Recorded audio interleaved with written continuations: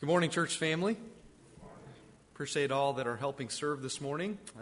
Even Bob Hancock, who hasn't been able to come back.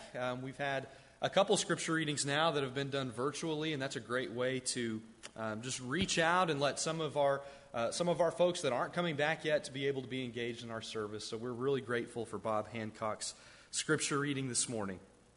If you have your Bible with you, and I hope that you do, turn with me to Ephesians 4, 1 through 16. Ephesians chapter 4, 1 through 16.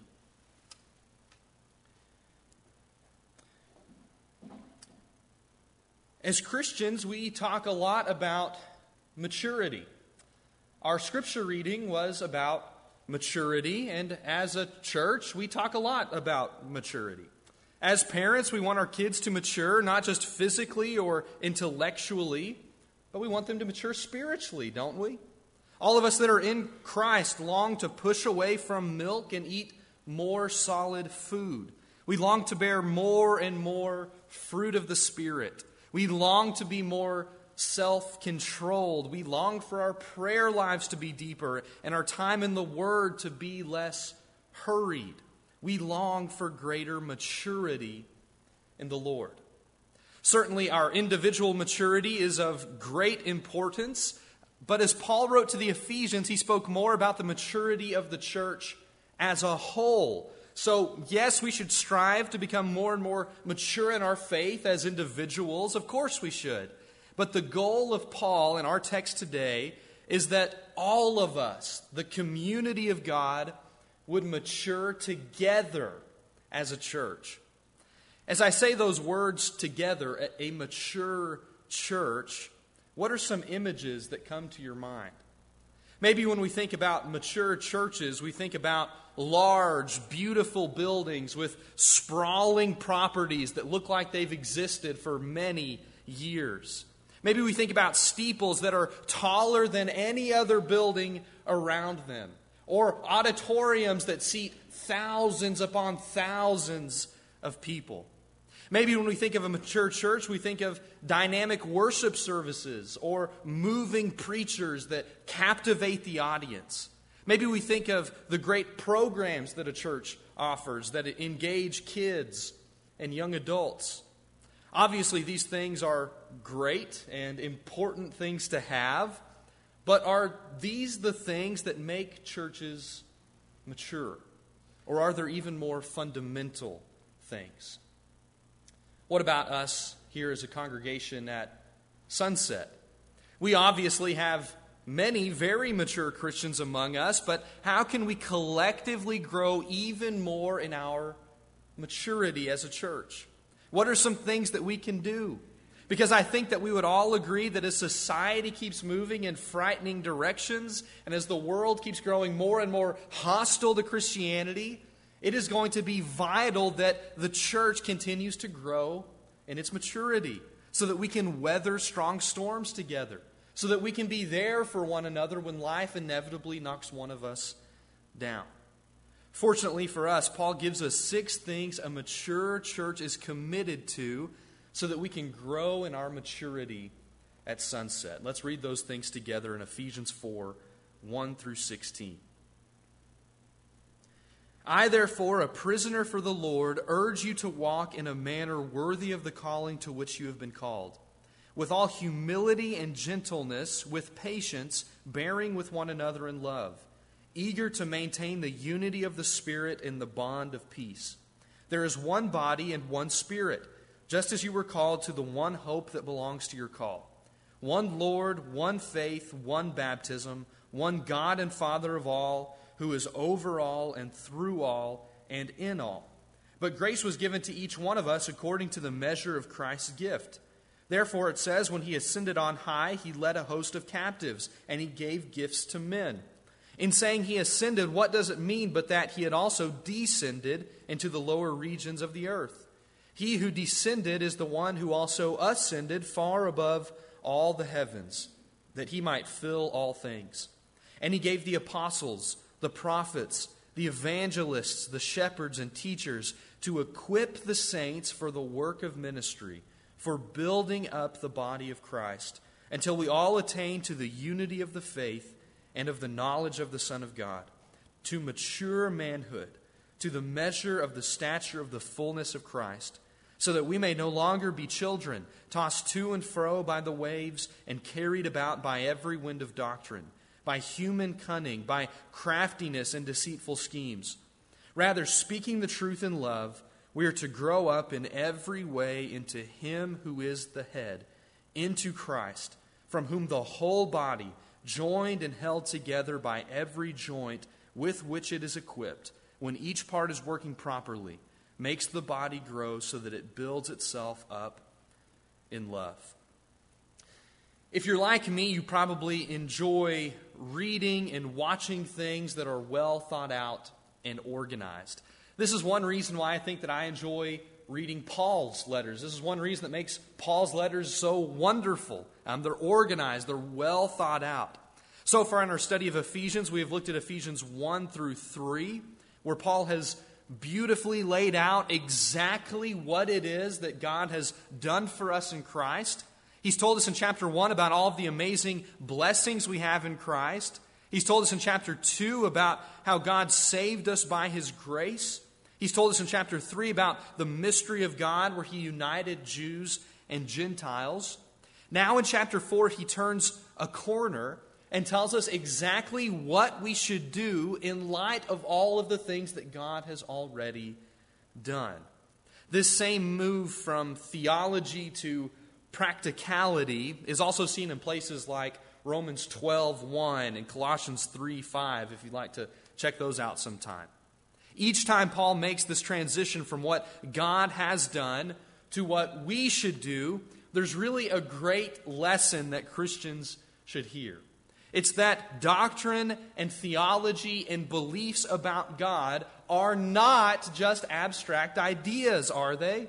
They should deeply influence how we live our lives. This is such an important thing for us to remember. Thinking the right things about God is great. Understanding Scripture properly is great. Understanding God to the best of our ability is great. But if it doesn't directly impact how we live our lives, then it doesn't matter all that much, does it?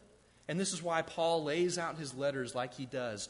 Tell us what God has done, and then he's going to tell us what we should do because of that. So here we move to that section of how we can live in light of what in light of what God has done.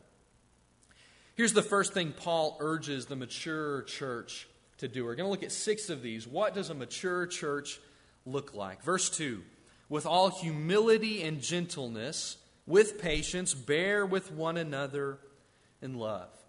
For the church to be mature, we must be characterized as humble and gentle and patient with one another.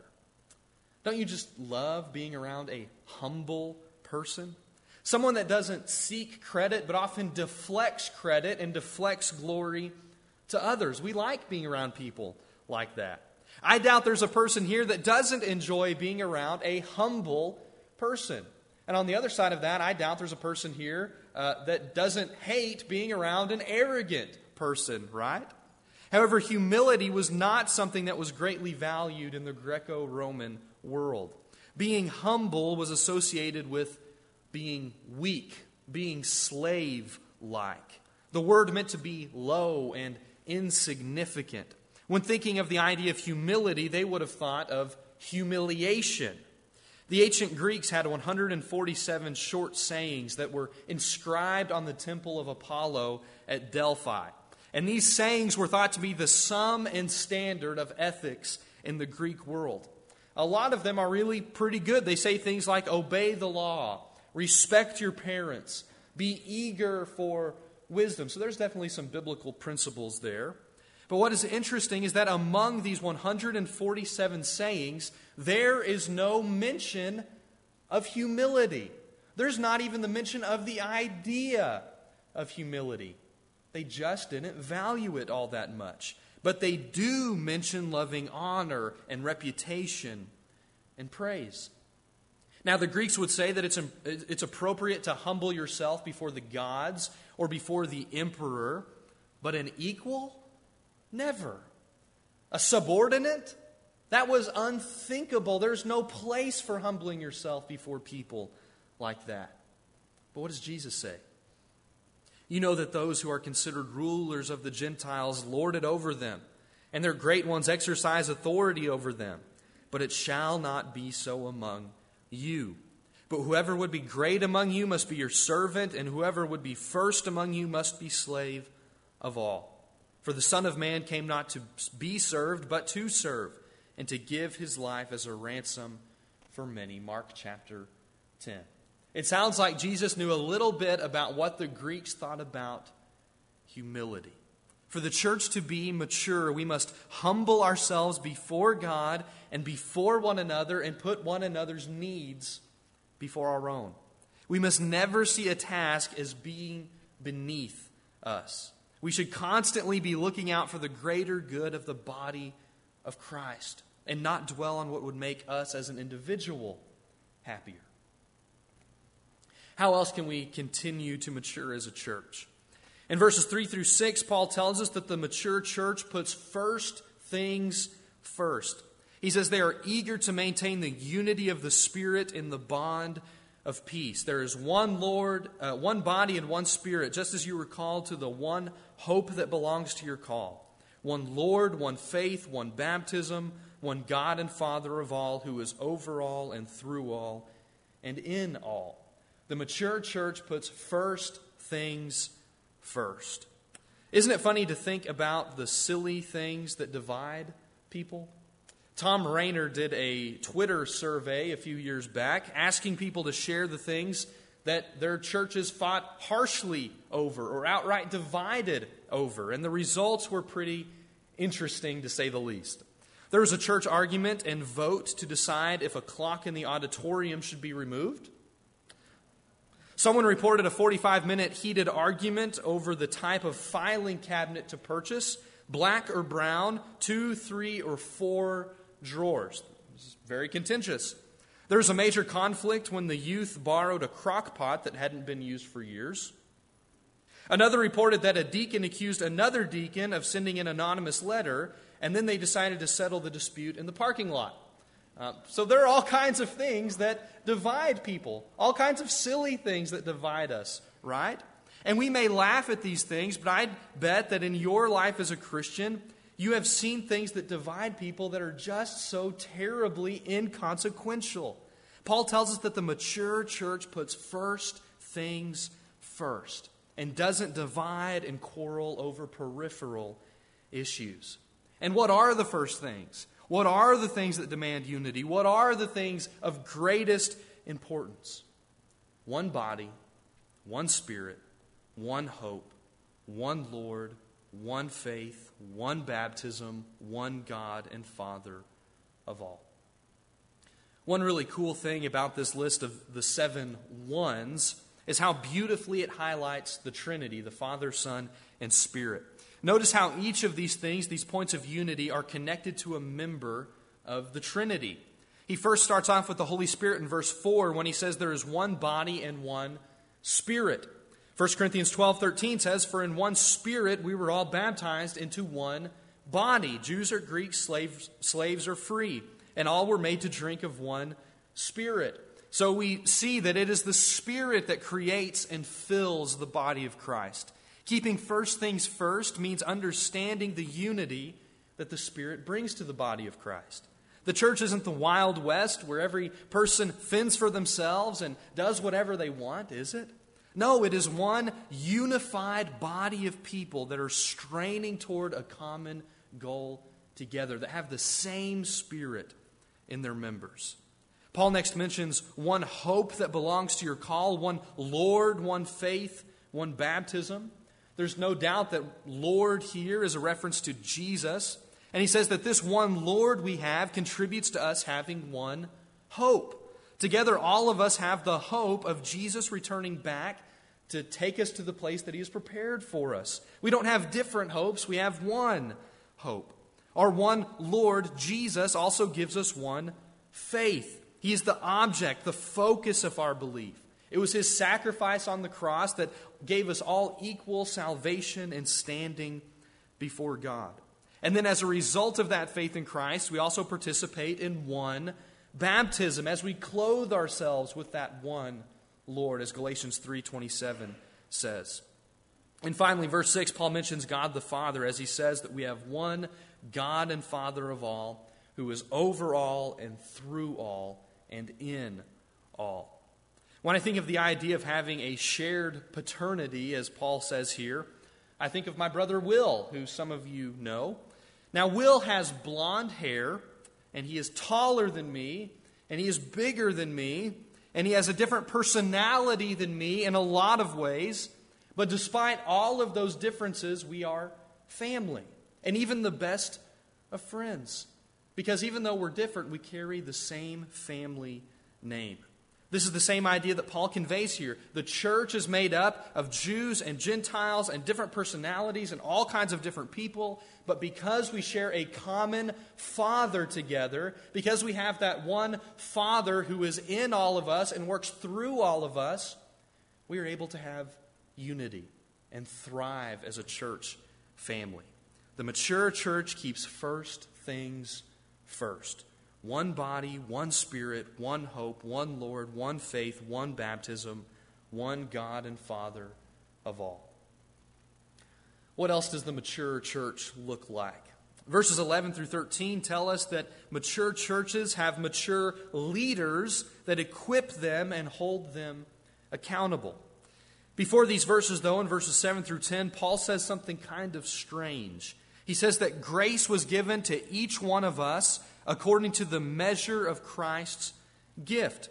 He talks about how Christ descended, which I think is a reference to Jesus leaving the heights of heaven and descending to the earth in his incarnation, and then ascending back to that place of honor.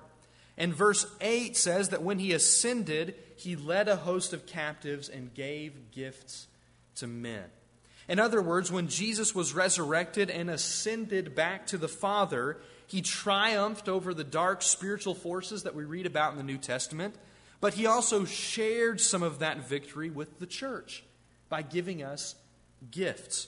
Now, what are those gifts that Christ distributed to the church? Verses 11 through 13. Apostles, prophets, evangelists, shepherds, and teachers.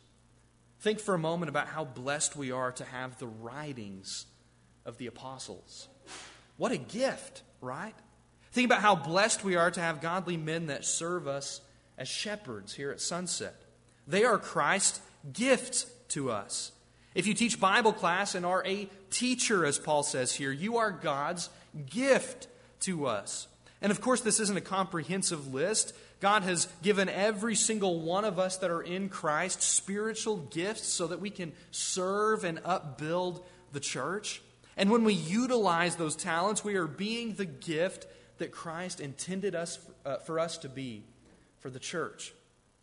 So this is kind of a side note here, but do you know what gift it is that you have or what ability that God has given you to help upbuild this congregation? If you are a baptized, Spirit-filled believer, you have some unique ability that we need at Sunset. Not just that we want to have or would like to have at Sunset, but you have something that we need here at Sunset. If you aren't sure about what that is, I would encourage you to spend some considerable time praying about that, or maybe meeting with our shepherds to discuss that, because it is important that we all work together and utilize the unique talents that God has blessed each one of us with. You would not be at Sunset Church of Christ if God didn't think that we could use you and your abilities. God has placed you at this congregation for a very specific reason. And if you don't know what that reason is, I would encourage you to really think about that. But anyway, back to apostles, prophets, evangelists, shepherds, and teachers. Paul says we have these specific roles so that we can be equipped for works of service and grow in our spiritual maturity. The mature church has leaders that make sure people are equipped to serve the world around them, and they also make sure that people aren't growing stagnant in their growth. And I'm thankful that at Sunset we have leaders like this that take very seriously this call to mature and equip and hold the church accountable. Number 4, this is probably my favorite one in the list of 6. The mature church isn't shaken by doctrinal fads or societal trends. Verse 14. Paul describes the mature church as not being tossed to and fro by every wind of doctrine, by human cunning, by craftiness in deceitful schemes. Listen, at any given time, on any given year, whether we are in 2020 or 1020, there are things that go on in society and in the religious world that attempt to weaken the witness of the church and the truths of Scripture. In the early church, for instance, there were the Docetists that taught that Jesus didn't really take on human flesh. They said God wouldn't stoop so low that he would actually take on human flesh, so Jesus just seemed to. Of course, Scripture affirms that Jesus did really come in the flesh, and he had a body that was exactly like yours and mine.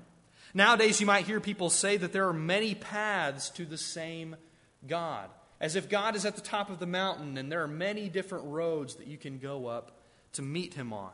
But Jesus says, I am the way. In every generation, there are new doctrinal statements that are made that people follow. A mature church doesn't get blown around by what people say, but they are firmly rooted in what Scripture has always said. What about in society? There's a lot happening in our society right now, isn't there? There's a lot happening in our society. Take the election, for instance. The immature church gets bogged down in politics, but the mature church stands firmly united even when others are divided. I think the best example of this comes from Jesus' own group of disciples. There are 2 names that really stand out when the gospel writers name who these men were.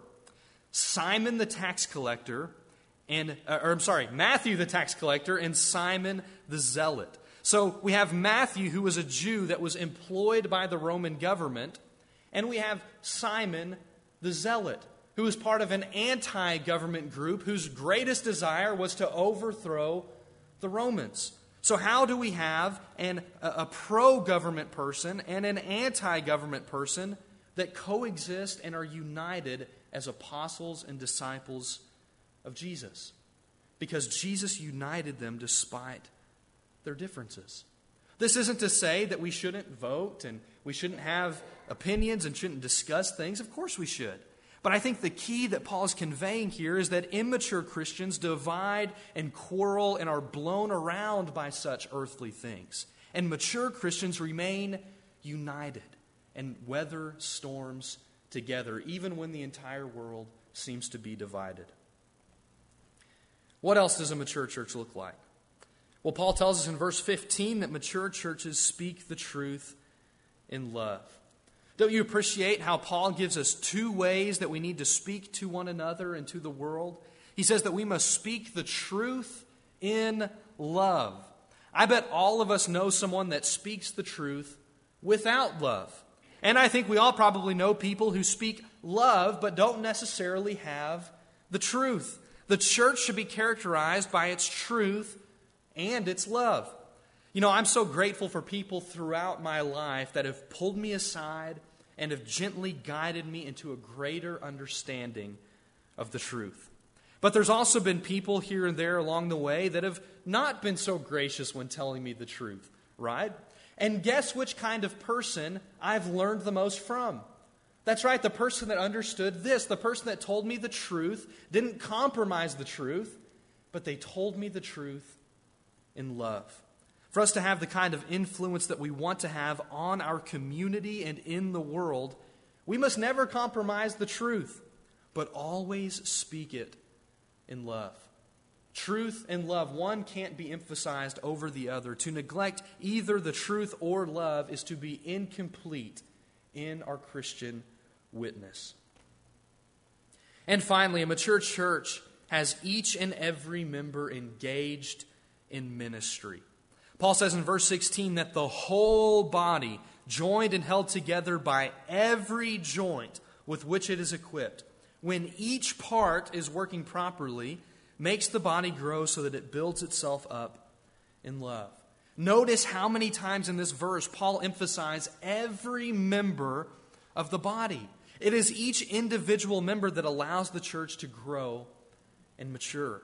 I know we've already mentioned this a little bit, but I don't think that this can be overstated. For Sunset to operate as God intends for us to be a light in this community as God has called us to be, for us to grow and mature like we would like to, Paul says that it's going to take all of us to accomplish these things.